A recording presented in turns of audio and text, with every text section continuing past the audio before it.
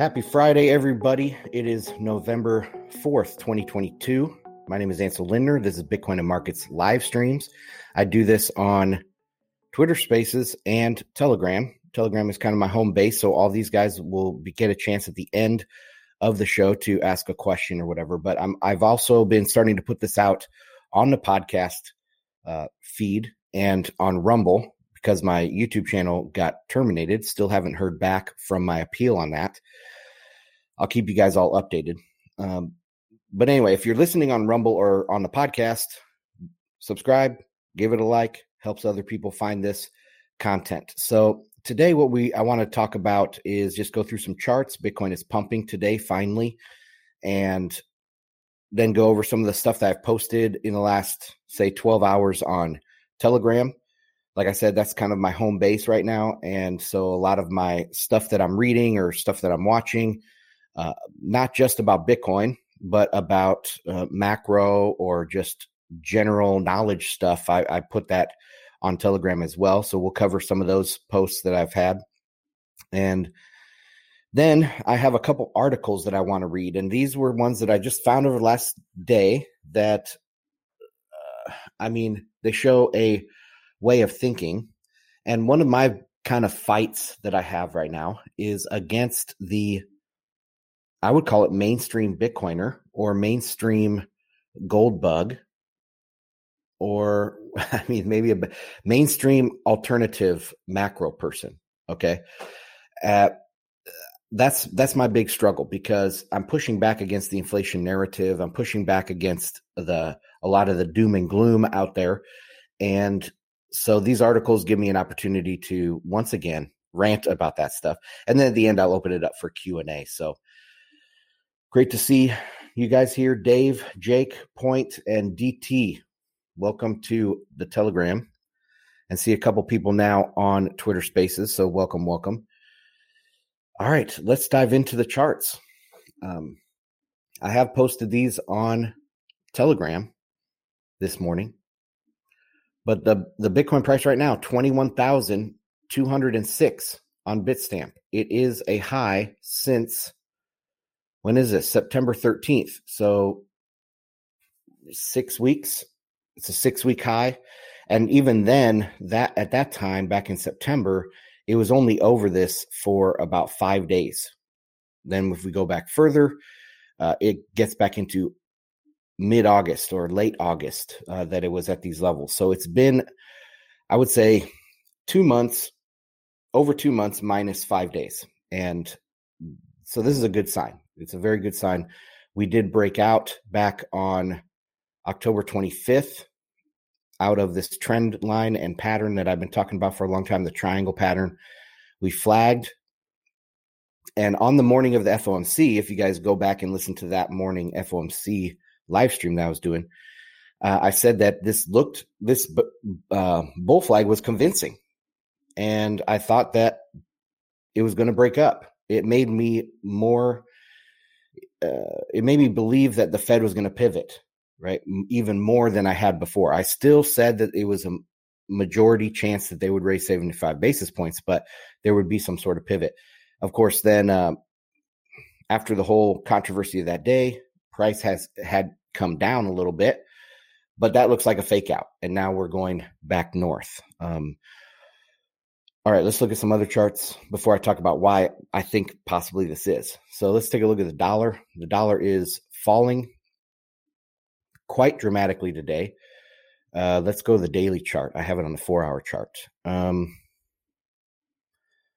right, so today it's down 1.6% so far, and that's a pretty big drop in the dollar. It didn't get back to its previous highs. So we have had now lower highs and lower lows.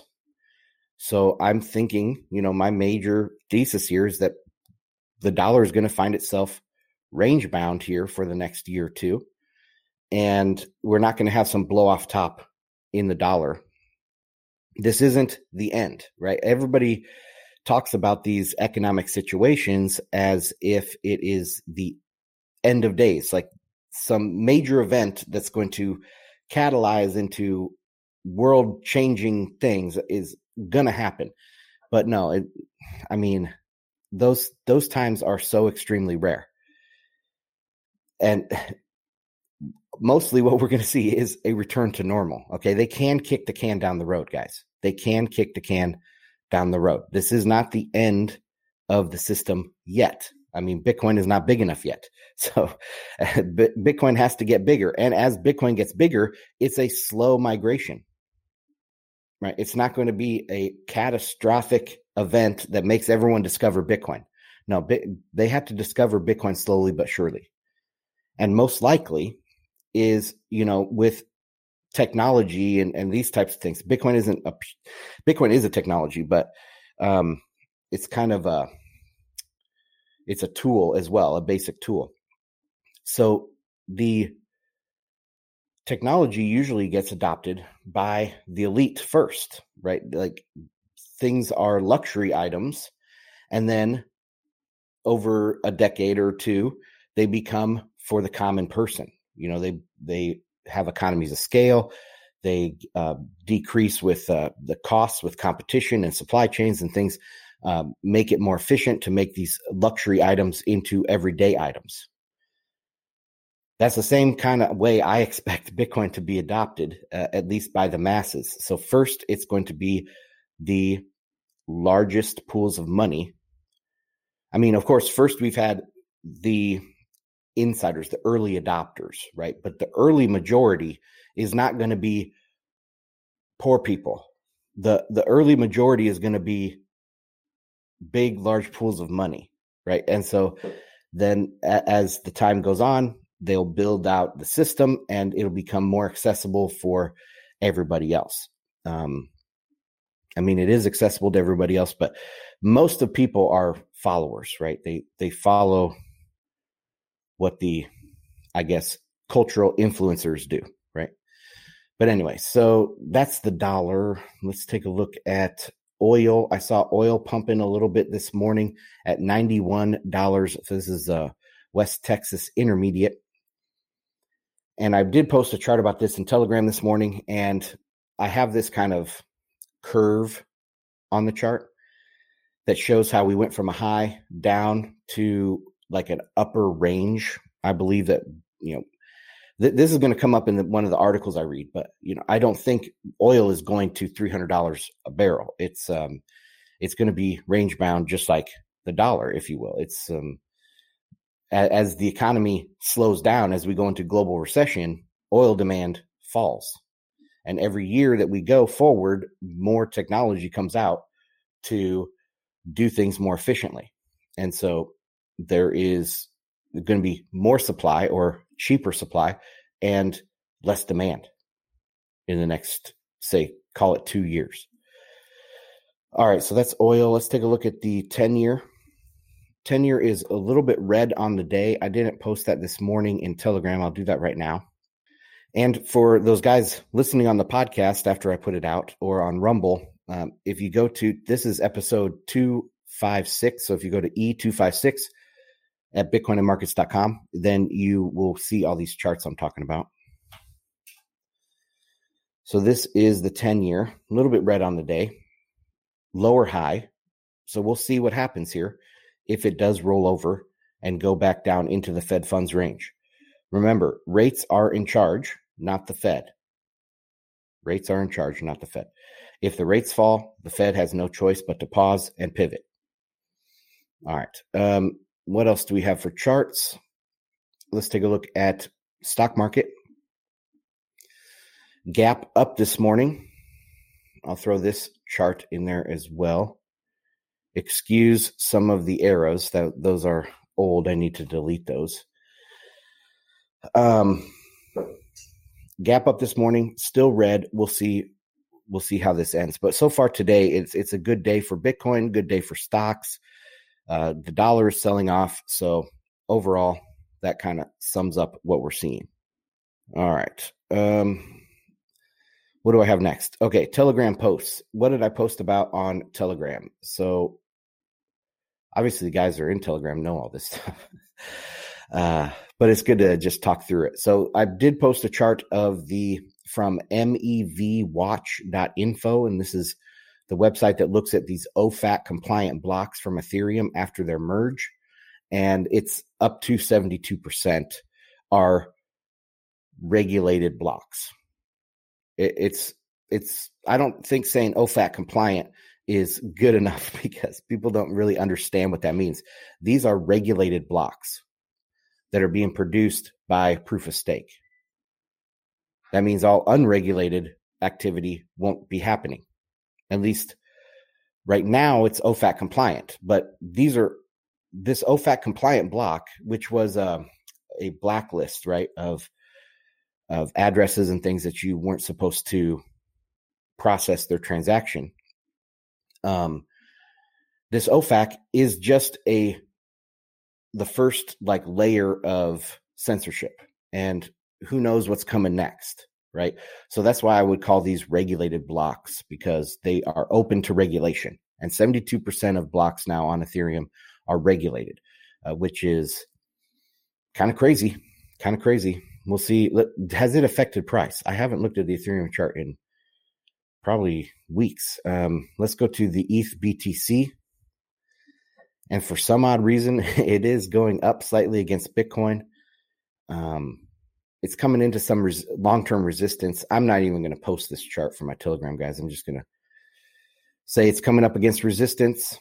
It is kind of going up a little bit against Bitcoin, but we'll see where that leads. I mean, these are like these regulated blocks. They kind of cap the innovation that can happen there, right? Because that innovation will be regulated against. And it might not happen right now. It might not happen immediately.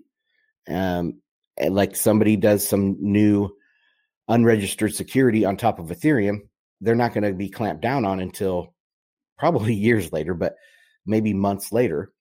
And the big guys won't be able to get into it, right? Like Andreessen Horowitz and these other things, they are now being probably really careful with the tokens that they get involved with. And so this, I would call it a supply chain of scams is being disrupted by this. So we'll see how that develops. What else on Telegram? All right, this BRICS reserve currency. I posted this image from Twitter, and it shows that they are coming out with a BRICS reserve currency, and I'll just read this out. So what is a reserve currency? A monetary asset used for trade and store value, generally used by only banks and nations. BRICS nations announced plans to create a new reserve currency for trade within member nations. I have to make it bigger. Goal is to support trade outside dollar systems seized by U.S. dollar reserves by U.S. government, highlighted risk of storing wealth in a sovereign currency subject to political sanctions. So this is some more details about the currency itself. Currency will be a basket of member nation currencies weighted to GDP and assets. In addition, assets held by member nations could contribute to the allocation they received, approximately 20 assets like gold, oil, commodities, etc. Digital currency exclusively for cross-border payments, not used by citizens. Okay. Concept revealed by Sergey, somebody, Russian economist. Okay. Well, my response to this was like, hey, let's take 5 crappy currencies, put them together, and voila, you have some supposedly great currency. Of course, it's not going to be a great currency. Most likely it will be dominated by the lowest common denominator, the worst currency. And out of this bunch, I would say that's either Brazil or Russia. Brazil has had historically high inflation rates, and Russia, even though a lot of people recently are saying, that their economy is doing so well relative to the West during this conflict in Ukraine, it's just that the Russian currency hasn't changed its performance, but it is 15-20% inflation year on year every year. So it's one of these crappy BRICS currencies. Also, it does mention here, of course, that it's going to be used for trade between these countries and like for cross-border payments, not used by citizens, so not remittances. But first off, I would say that this forces them to hold a portion of their reserves in this crappy BRICS reserve currency. So they won't be holding it in US dollars, right? This is an opportunity cost.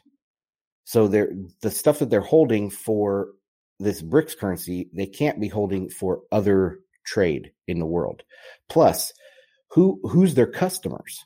Okay, yeah, sure. These countries, China has a very large GDP. India is fairly big. Brazil is fairly big, but they're not that big. I mean, all of them together probably are about the size of the United States. So their customers are US and Europe. So the ones that they're trading with the most are the US and Europe. But for some reason, this crappy secondary reserve currency is going to benefit them. I really don't think so. I think it's just going to hurt their economy through the opportunity cost of not holding dollars. And also perhaps this will add some sort of pressure to sanction these countries. And I'm not saying that sanctioning is good. I'm saying that this is like a logical conclusion. I mean, if you go up to a playground and you punch somebody in the face, you better be prepared to get punched back. And so if they do this, they're opening themselves up to the same restrictions that are being put on China with a lot of these trade wars going on. These BRICS are inviting, and Russia, of course, they're inviting these same sanctions onto Brazil and India and South Africa.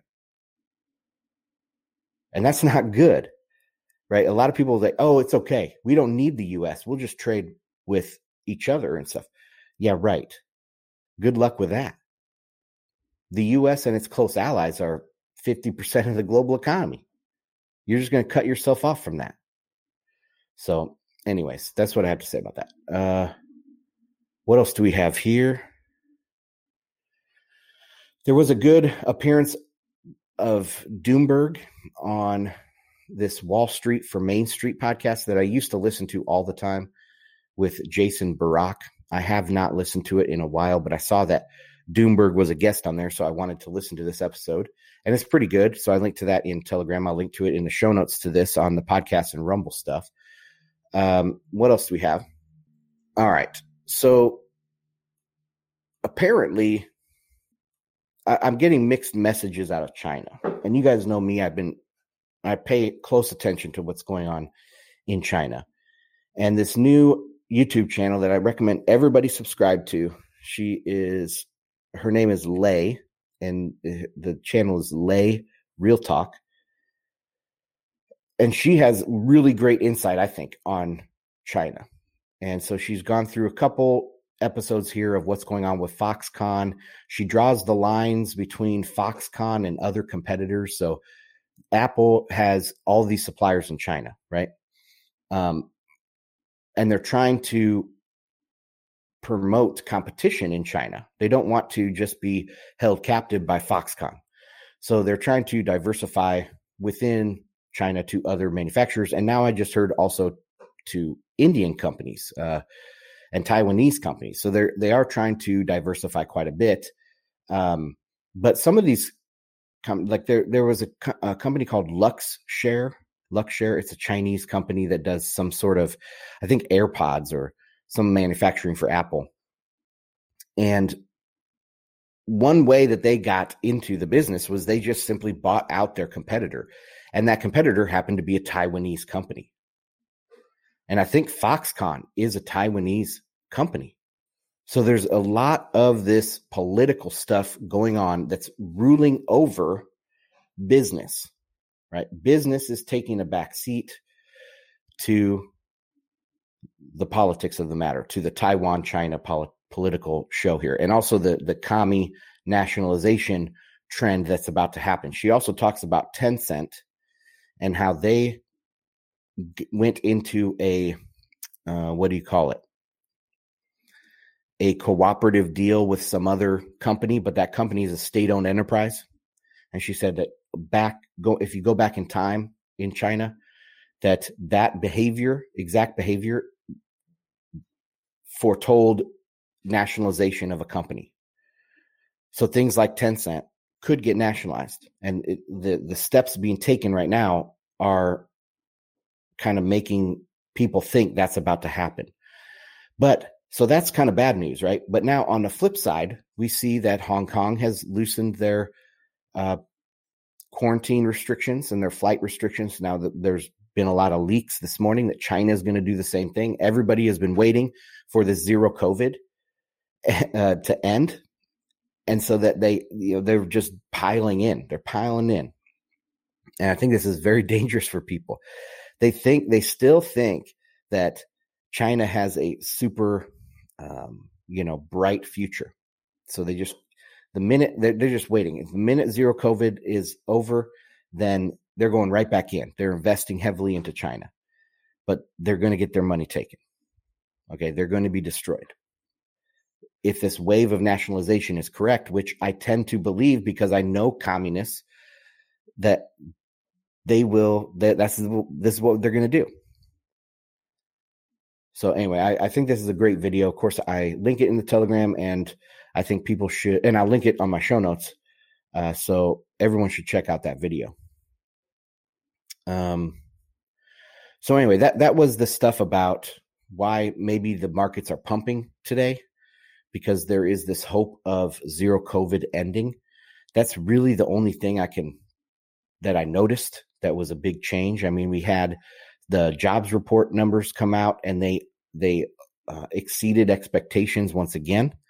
But of course, when you dig into the details, I saw some reporting that it was mostly low-paying jobs and temporary work, like bartenders and waitresses, that those are the jobs that are really booming. It's not like the high-paying professional jobs that are booming. So it's a mixed bag with that. And if the job numbers are showing good, then people will think the Fed will continue to tighten. If the job numbers are showing bad, then they think, okay, well, we're coming towards the end of this cycle and the end of the tightening cycle, and we're going to pivot. So they're digging into the details here. And I hate that. I hate that is what it has come to, that everybody is watching the Fed. The Fed is the only game in town. They're just reading the tea leaves and betting and trying to front run the herd. FOMO in, FOMO out. It's kind of crazy. Okay, let's take a look at these two articles. While I'm pulling these up, I'll just do an admin note. So guys listening on Twitter Spaces, hey, what's up, Kent? Welcome. This is Ansel Linner, Bitcoin and Markets, live stream on Telegram and Twitter Spaces. I'll open up the mic at the end for Telegram people, so I recommend everyone listen over on Telegram. But I also am putting these up on my podcast feed and on Rumble for everybody. So check that out. Subscribe on Rumble, subscribe on the podcast. Just look for Bitcoin and Markets with Ansel Lindner, and you'll find it. All right. Let's get into these two articles. First one is from Adventures in Capitalism. And I think it's Cuppy from Twitter that is at least one of the writers. I don't know if he wrote this exact one, but this is one of Cuppy's blogs here. And the title is The Fed is Fooked, Part 5. So I'll just start kind of on the second paragraph because the first one is fluff. Now, let's try a thought experiment. Imagine that OPEC pulled back on their production and sent oil to $300. Given how tight the oil market currently is, it wouldn't even be that hard for them to achieve this, given how annoyed they are with Biden and Powell. It's easy to see how they'd want to do this and prove a point. Meanwhile, the rapid spike in oil prices would dramatically increase OPEC's revenue. even with fewer barrels sold, making you wonder why they haven't already done this. All right. Well, geez. So he's making this argument that if OPEC pulled back their oil production, prices would spike to 300. What is the result of that? It's going to stimulate everybody else's oil production. And yes, right now there might be some sort of, short-term limitations to that with regulation and other things. But if it stayed at 300, are you kidding me? Imagine the political backlash right now that we're feeling in the United States from it spiking to 120 and coming down to 90. Imagine the political backlash if it got to 300. Biden would be impeached almost immediately. Like if it went to 300 and stayed there for a month, he'd be impeached. And with the new Speaker of the House going to be a Republican, I mean, that he's third in line, or she third in line. And hey, impeach both the president and the vice president, and you get the Speaker of the House in that's going to be a Republican. So, no, I don't know. It's just so crazy for people to think that it can go to 300 and stay there for any length of time without any sort of response. Plus, OPEC, they might get an immediate benefit. So they get a benefit for a week or two or a month, but they destroy their customers. It's demand destruction. That's why they haven't done it, because they know if they put it to 300, the global economy would crash immediately, and the demand for oil would be cut in half. So that's why they haven't done it. I mean, he says here, making you wonder why they haven't already done this. I mean, you shouldn't have to wonder, because if they spike it to 300 and keep it there, the economy is over. And it will also incentivize more people to pump oil. One thing that Saudi has been doing for the last 10 years, they constantly are attacking U.S. shale. They're constantly attacking U.S. shale by trying to push down the oil price to get it under profitability for shale. I don't know if you guys have followed that. But like when shale first was getting going in the U.S., I think it had like maybe a $75 a barrel break even. And so the Saudis would try to put it at 70, right? And then as the technology got a little bit better for shale and they could break even at 65, then they tried to push it down to 60, trying to attack U.S. shale. And at every turn, that's what they really try to do. And COVID came around, and they really they thought that this was going to be the death nail of shale, that they could push the price down quite dramatically and keep it there. And all of the U.S. producers would go out of business. But of course that didn't work. Now this is the opposite. If they try to pump the price to 300, I mean, you're just going to make Western oil companies a whole lot richer and able to go out there and find new reserves and create new oil wells, do some offshore drilling and stuff like that. I mean, it's just bad for the long-term market share of OPEC. It's bad for the long-term market share of OPEC to put the prices up to 300. All right, let's continue reading. And I think it's just kind of funny to even talk about this, even have this thought experiment, because I don't think this is really serious. So at $300 oil, the U.S. economy would collapse. Yes, sure, inflation prints would go parabolic, but with the rest of the economy in free fall, the Fed would be forced to stop chasing the CPI higher. In fact, I'd wager a healthy sum that in such a scenario, the Fed would dramatically reduce interest rates and flood the market with liquidity. The Fed would effectively ignore the inflation mandate. So he says in this paragraph, CPI higher, which is correct. That's the correct use of the term.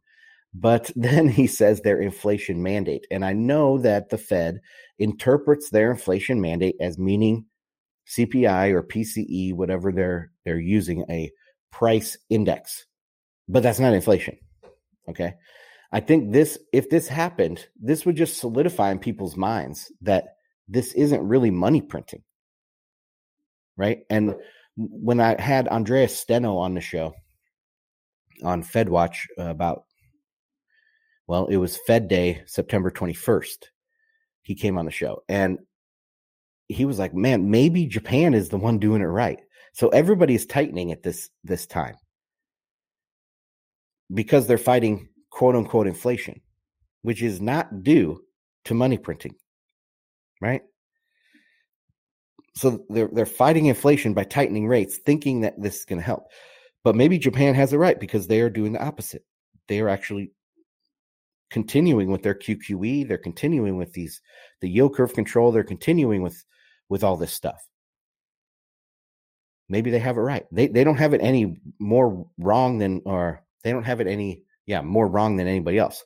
I think they're probably on the right side of this. So if this scenario happened, I mean, all Powell would have to say is that, we understand that CPI is going higher, but it's not due to money printing. It's due to this supply chain stuff. And it will just wake people up to this fact that this is not money printing. That kind of reminds me of a meme from this morning that I posted in Telegram with that girl dancing in front of all the guys, the NPCs, LoJack, I think is his name, doing all the money printers. And it was from the account Memeing Bitcoin. And it says, quote, "No one saw this coming," end quote. Also the internet for the last 10 years. And then it shows this dancing meme with all these LoJack printers. Well, do they realize that they were wrong for 10 years? They were wrong from the great financial crisis. There was very, very low actual CPI increases, even though we had this record quote unquote money printing, which wasn't really money printing. They were wrong for 10 years. And then all of a sudden we have lockdowns and supply chain disruptions and war and sanctions and trade wars. And we get an 8% increase in prices, at least CPI, 8% year on year. It might be cumulatively, CPI in the last, since COVID, maybe you could say it's been 20%. But 20% when we locked down the global economy and we put like all of these ports on lockdown and stopped all the trucks and we stopped all the international trade. We locked down the world and there's all these supply chain disruptions. And now you're getting some price increases.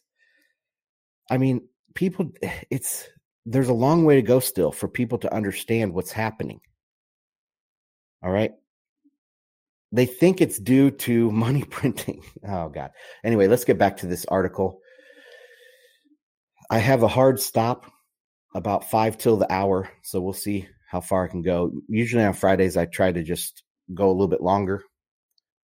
So usually other days, I try to keep it to 15, 30 minutes. Fridays, I can just wander off and say whatever. So, okay, let's keep going on this. Now, what if oil didn't go to 300 due to OPEC? What if oil went there because our president has joined an end of days economic suicide cult with a bizarre carbon obsession? The oil price spike would be the same, yet the cause would be different. In this self-inflicted scenario, would the Fed chase oil higher and continue raising interest rates to fight inflation? Or would the Fed bail out the economy? Every investor needs to answer this question and answer it correctly, as the range of outcomes is too extreme if you get it wrong. If the cases of the oil spikes are different, will the response be different? Or causes, I guess. I think we're about to play out this experiment in real time over the next few months as the SPR releases end, right as China reopens. All right, so that whole thing, SPR, I think it might have had a marginal effect on prices, but I really don't think it had that much effect because OPEC has been missing its quota for a very long time. Like pre-COVID, remember, pre-COVID, global demand for oil was over 102 million barrels a day. Earlier this year, demand was about 99 million barrels a day. And I think that's going to decrease. As we go into global recession, energy demand will go down. As people learn to, like in Europe, people learn to use less energy, right? They learn to use less energy by putting their thermostat down in the winter and taking showers every other day or whatever they're recommending for them to do. Use dude wipes, to take your daily little shower. People are learning to use less energy. And so as the economy slows and as people use energy more efficiently, I guess you could say, I mean, that's just going to drop demand even more. So we could come into a scenario, even though all of like the EIA and other places are estimating a rise of 2 million barrels a day in demand over the next year.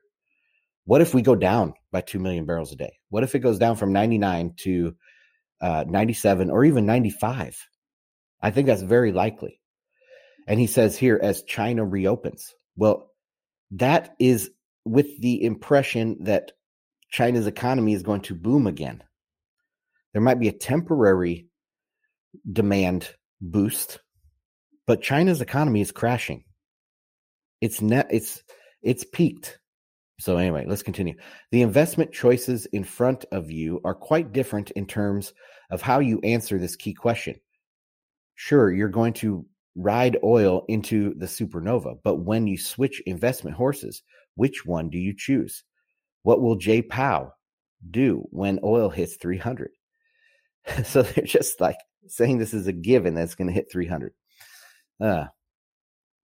If you aren't fixating on this conundrum, you're going to be paralyzed when it happens. Does he detonate what's left of the economy by hiking rates, or does he stimulate like a lunatic? Okay, so also on this question is he's not going to hike if rates go the other way. If rates go to zero, so oil goes to 300, right? Rates go to zero, like the short-term rates, even long-term rates continue to fall. Maybe the 10-year goes under 1%. Are they going to really raise rates to 5, 6, 7, 8, 9%? Why?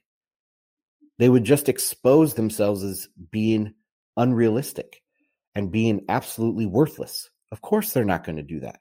If rates dive, the Fed must follow, or else we get rid of the Fed. We end the Fed. The Fed dies, that little place in all kind of traders' brains and investors' brains that where, Jay Powell has, he's living rent free in all their brains. He moves out. Now the Fed has no power. The mythology has gone away. So he's not going to keep hiking rates. He is not in control here. And then says, or does he stimulate like a lunatic? Well, they're going to stimulate at some point, right? If they follow rates lower, they're going to stimulate. But that doesn't cause inflation because reserves are not money. Reserves are non-fungible bank tokens. So none of this matters. I can't believe Cuppy would write this. Okay, let's go to the next story. This is from the Of Two Minds blog, and I wanted to read through it real quick because it was put out on Zero Hedge, so it had a wide distribution, and just show you like kind of what people are still thinking out there. So the title is "The Era of All-Powerful Central Banks is Over." Well, of course. The era of all-powerful central banks is over for a simple reason. They failed. They failed their citizens, their nations, and they failed the world. Their policies have pushed wealth and income inequality to extremes that have destabilized the planet's social, political, economic, and environmental spheres. As I have endeavored to explain for many years, this is the only possible outcome of the central bank dominance. Once finance becomes the primary mover of everything else, then it distorts everything into a skimming machine that benefits the few with access to central bank funding at the expense of everyone else. All right, so he has this conspiratorial mindset that the central bank, and he believes in the central bank. He believes in the central bank. That Jay Powell is living rent-free in this dude's mind, in his two minds, because he says he's of two minds. So, of course, if you think the central bank is all powerful and you bow at the awe of the Federal Reserve, yeah, this is what you're going to think, that they've messed everything up. But once you see that they don't have any power, that this is a natural consequence of credit. As I've said, there is, in a credit cycle or in a credit-based system, as debt becomes more burdensome and less productive, only the more credit-worthy people and credit-worthy use cases of that money will get credit. And they must get credit, or else the entire system starts to collapse. So that new credit is funneled directly to these same people that he thinks, the top 0.1%, the top 5 Fortune 500 companies, to government. Those are the most credit-worthy people at the end of a credit cycle, when the debt burden is high and the debt productivity is low. And this is Hallen's razor. Okay, you guys probably know this. Hallen's razor is an adage or rule of thumb that states, never attribute to malice that which is adequately explained by stupidity. Or I guess you could, maybe I mix that up with, I always think of this as, don't attribute to malice or don't attribute to central planning what is adequately explained by natural forces. So maybe that's just another way to say it. Maybe I'm thinking of a different razor here. Tell me in the chat, guys, if I'm thinking of a different razor. But this is what I think of Hallen's razor as, is never attribute to central planning like the brilliance of the central planner, which can be attributed to natural forces. And that's what this guy is doing here of Two Minds blog. He is attributing to the brilliant central planning, or not brilliant, but successful central planning. And we all know that central planning does not work. But only people that understand that central planning doesn't work, the only central planning that they think does work is when the Fed does it. Right? The Fed is really good at doing exactly what they want. No, of course not. The Fed is powerless. It doesn't work for them either. And once you realize that, then you know that, then the dominoes start falling down, and you see that this is just crazy talk. All right, let's continue. But I do agree that financialization takes over, but not because of some central planning, but because of natural forces. Okay, once finance dominates, then both the market and government become servants of finance. I say markets because once markets have been markets in scare quotes, because once markets have been financialized, they serve the interests of cartels and monopolies to cease to be markets at all. Government, regardless of the advertised brand, becomes an auction where the highest bidder gains control of governance and regulation, which are bent to serve the interests of the few with the access to central bank largesse. Not central bank largesse. It is credit from the banks, not central banks. This is a bank-centered system, not a central bank system. So they don't have access to the central bank. They have access to banks, to bank credit. When credit becomes tight, then only the more credit-worthy people can have access to that credit. So that realization kind of blows this whole thing up about government, regardless of the advertised brand, becomes an auction where the highest bidder gains control of governments and regulation, which are bent to serve the interests of the few and with access to central bank largesse. All right, let's continue. As the charts below illustrate, this is the top 0.1% with a substantial trickle down to the top 1% and top 10%. The bottom 90 have lost ground, not just economically, but also politically and socially. I agree, but not for the reasons he says. The way central banks create and distribute credit, money, results in the dominance of finance. And this dominance has led to the distortion and ruination of the economy and society. Okay. I agree with all that. I do. I think that the financialization does distort and lead to bad outcomes socially, economically, politically, financially, even for most people. I agree with that. But it's not because it's a grand conspiracy. It's a natural outcome of the form of the money. And this guy would probably agree with me.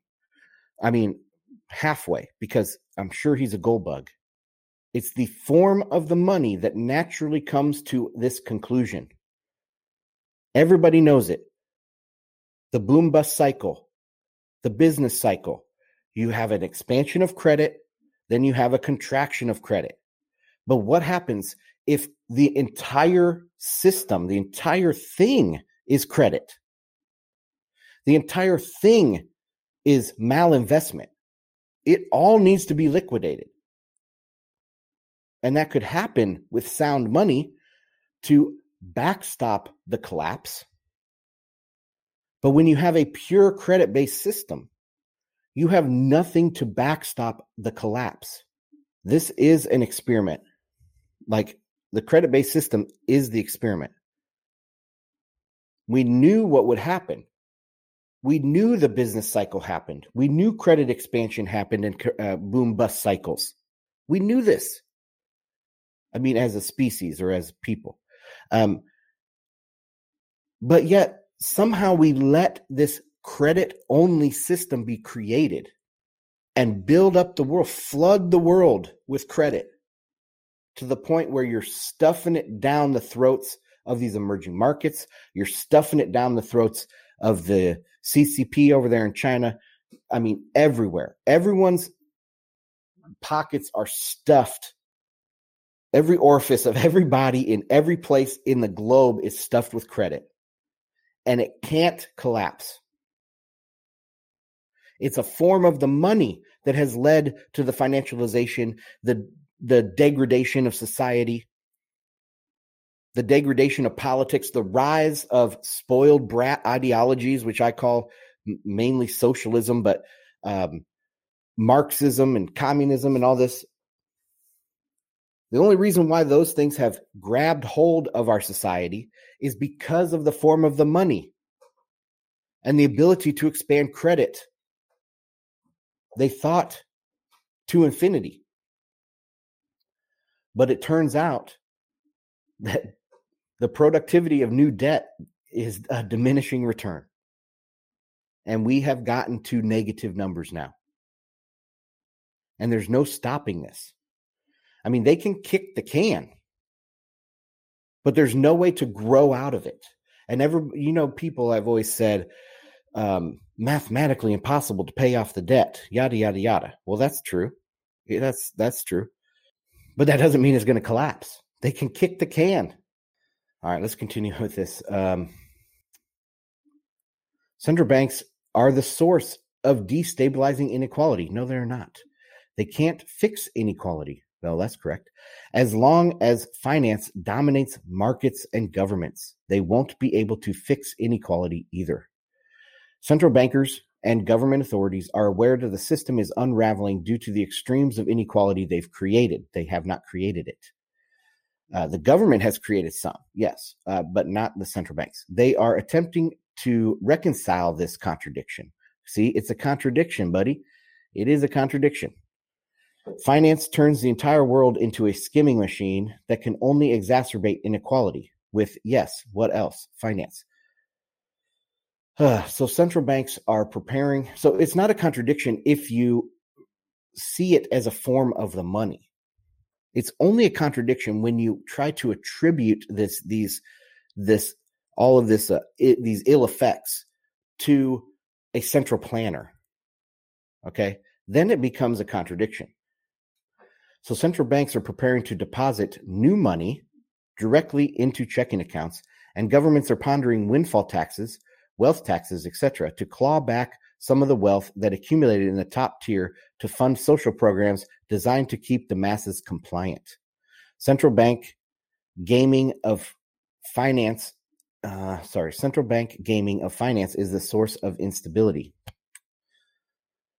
I mean, when you are so obsessed with the central bank, you cannot correctly identify the problem.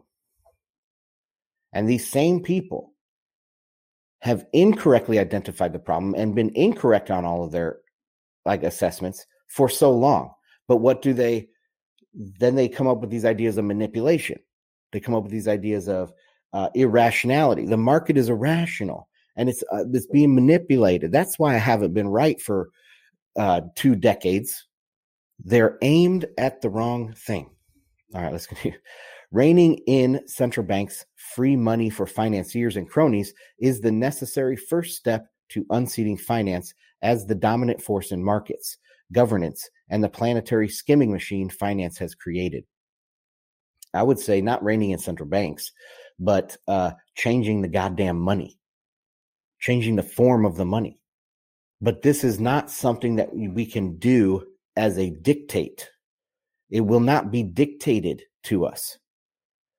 Just like the Eurodollar system, which is the credit-based system we've been talking about here, that's bank-centered. That was a naturally evolved, emergent process, emergent system. It solved Triffin's dilemma before, or as Triffin was speaking in front of Congress, the market was already solving Triffin's dilemma by creating a pure credit-based Eurodollar system that could expand seemingly to infinity at the time. But of course, we all know that we've come to the end here.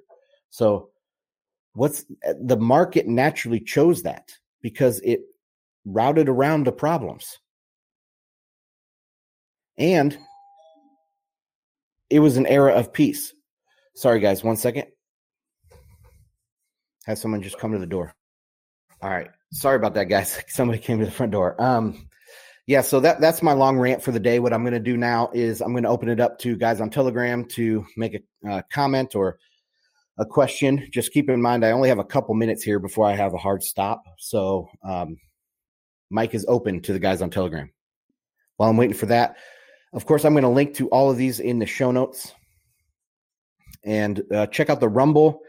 Just search for Bitcoin and Markets. Check out the podcast if you haven't. Subscribe to both.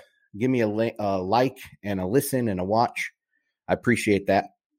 Raphael, what's up, buddy? You got to Okay. So the credit is expanding and contracting, right? That cycle. Do you see the transition to Bitcoin in the contracting phase or expanding phase? Oh, great question. So to relate it to spaces, I'm just going to mute you because I'm getting some feedback on there, Raphael. The good question. He's asked if in the expansion and contraction of this credit system, where do I see Bitcoin really advancing in the expansion or the contraction? Because what we've seen so far, right, is that in the kind of weaker dollar periods, that's when Bitcoin has done the best. And during the tightest times for the dollar in Bitcoin's history, Bitcoin has done poorly. And I do kind of expect that cycle to continue in a way. But as you notice, we have higher highs and higher lows on all of these cycles for Bitcoin. So even if Bitcoin only expanded during the periods of loose dollar liquidity and contracted during periods of tight dollar liquidity, we still are making higher highs and higher lows. So there's that part. But overall, I think that where Bitcoin is really going to shine is when it becomes more and more apparent that we're going to a multipolar world, and international trade, like there's a lot of distrust between these multipolars or multipoles, and you need a neutral settlement currency, right? In the past, that was gold, but gold is second best to Bitcoin now. So I think that if it just continues before this awakening of people that Bitcoin is this neutral settlement money for a multipolar world, until that realization hits, we're still going to have higher highs and higher lows. So I hope that answers your question, Raphael. All right, guys. Sorry, I have to cut it off here. Hard stop. So I appreciate everybody listening. Check out bitcoinandmarkets.com. Check out the new channel on Rumble podcast. And also make sure if you're listening on Spaces that you subscribe to the Telegram, t.me/Bitcoin and Markets. And everybody have a great weekend. Spend some time with friends and family. Turn off the charts. And we'll see you on the next one. Bye.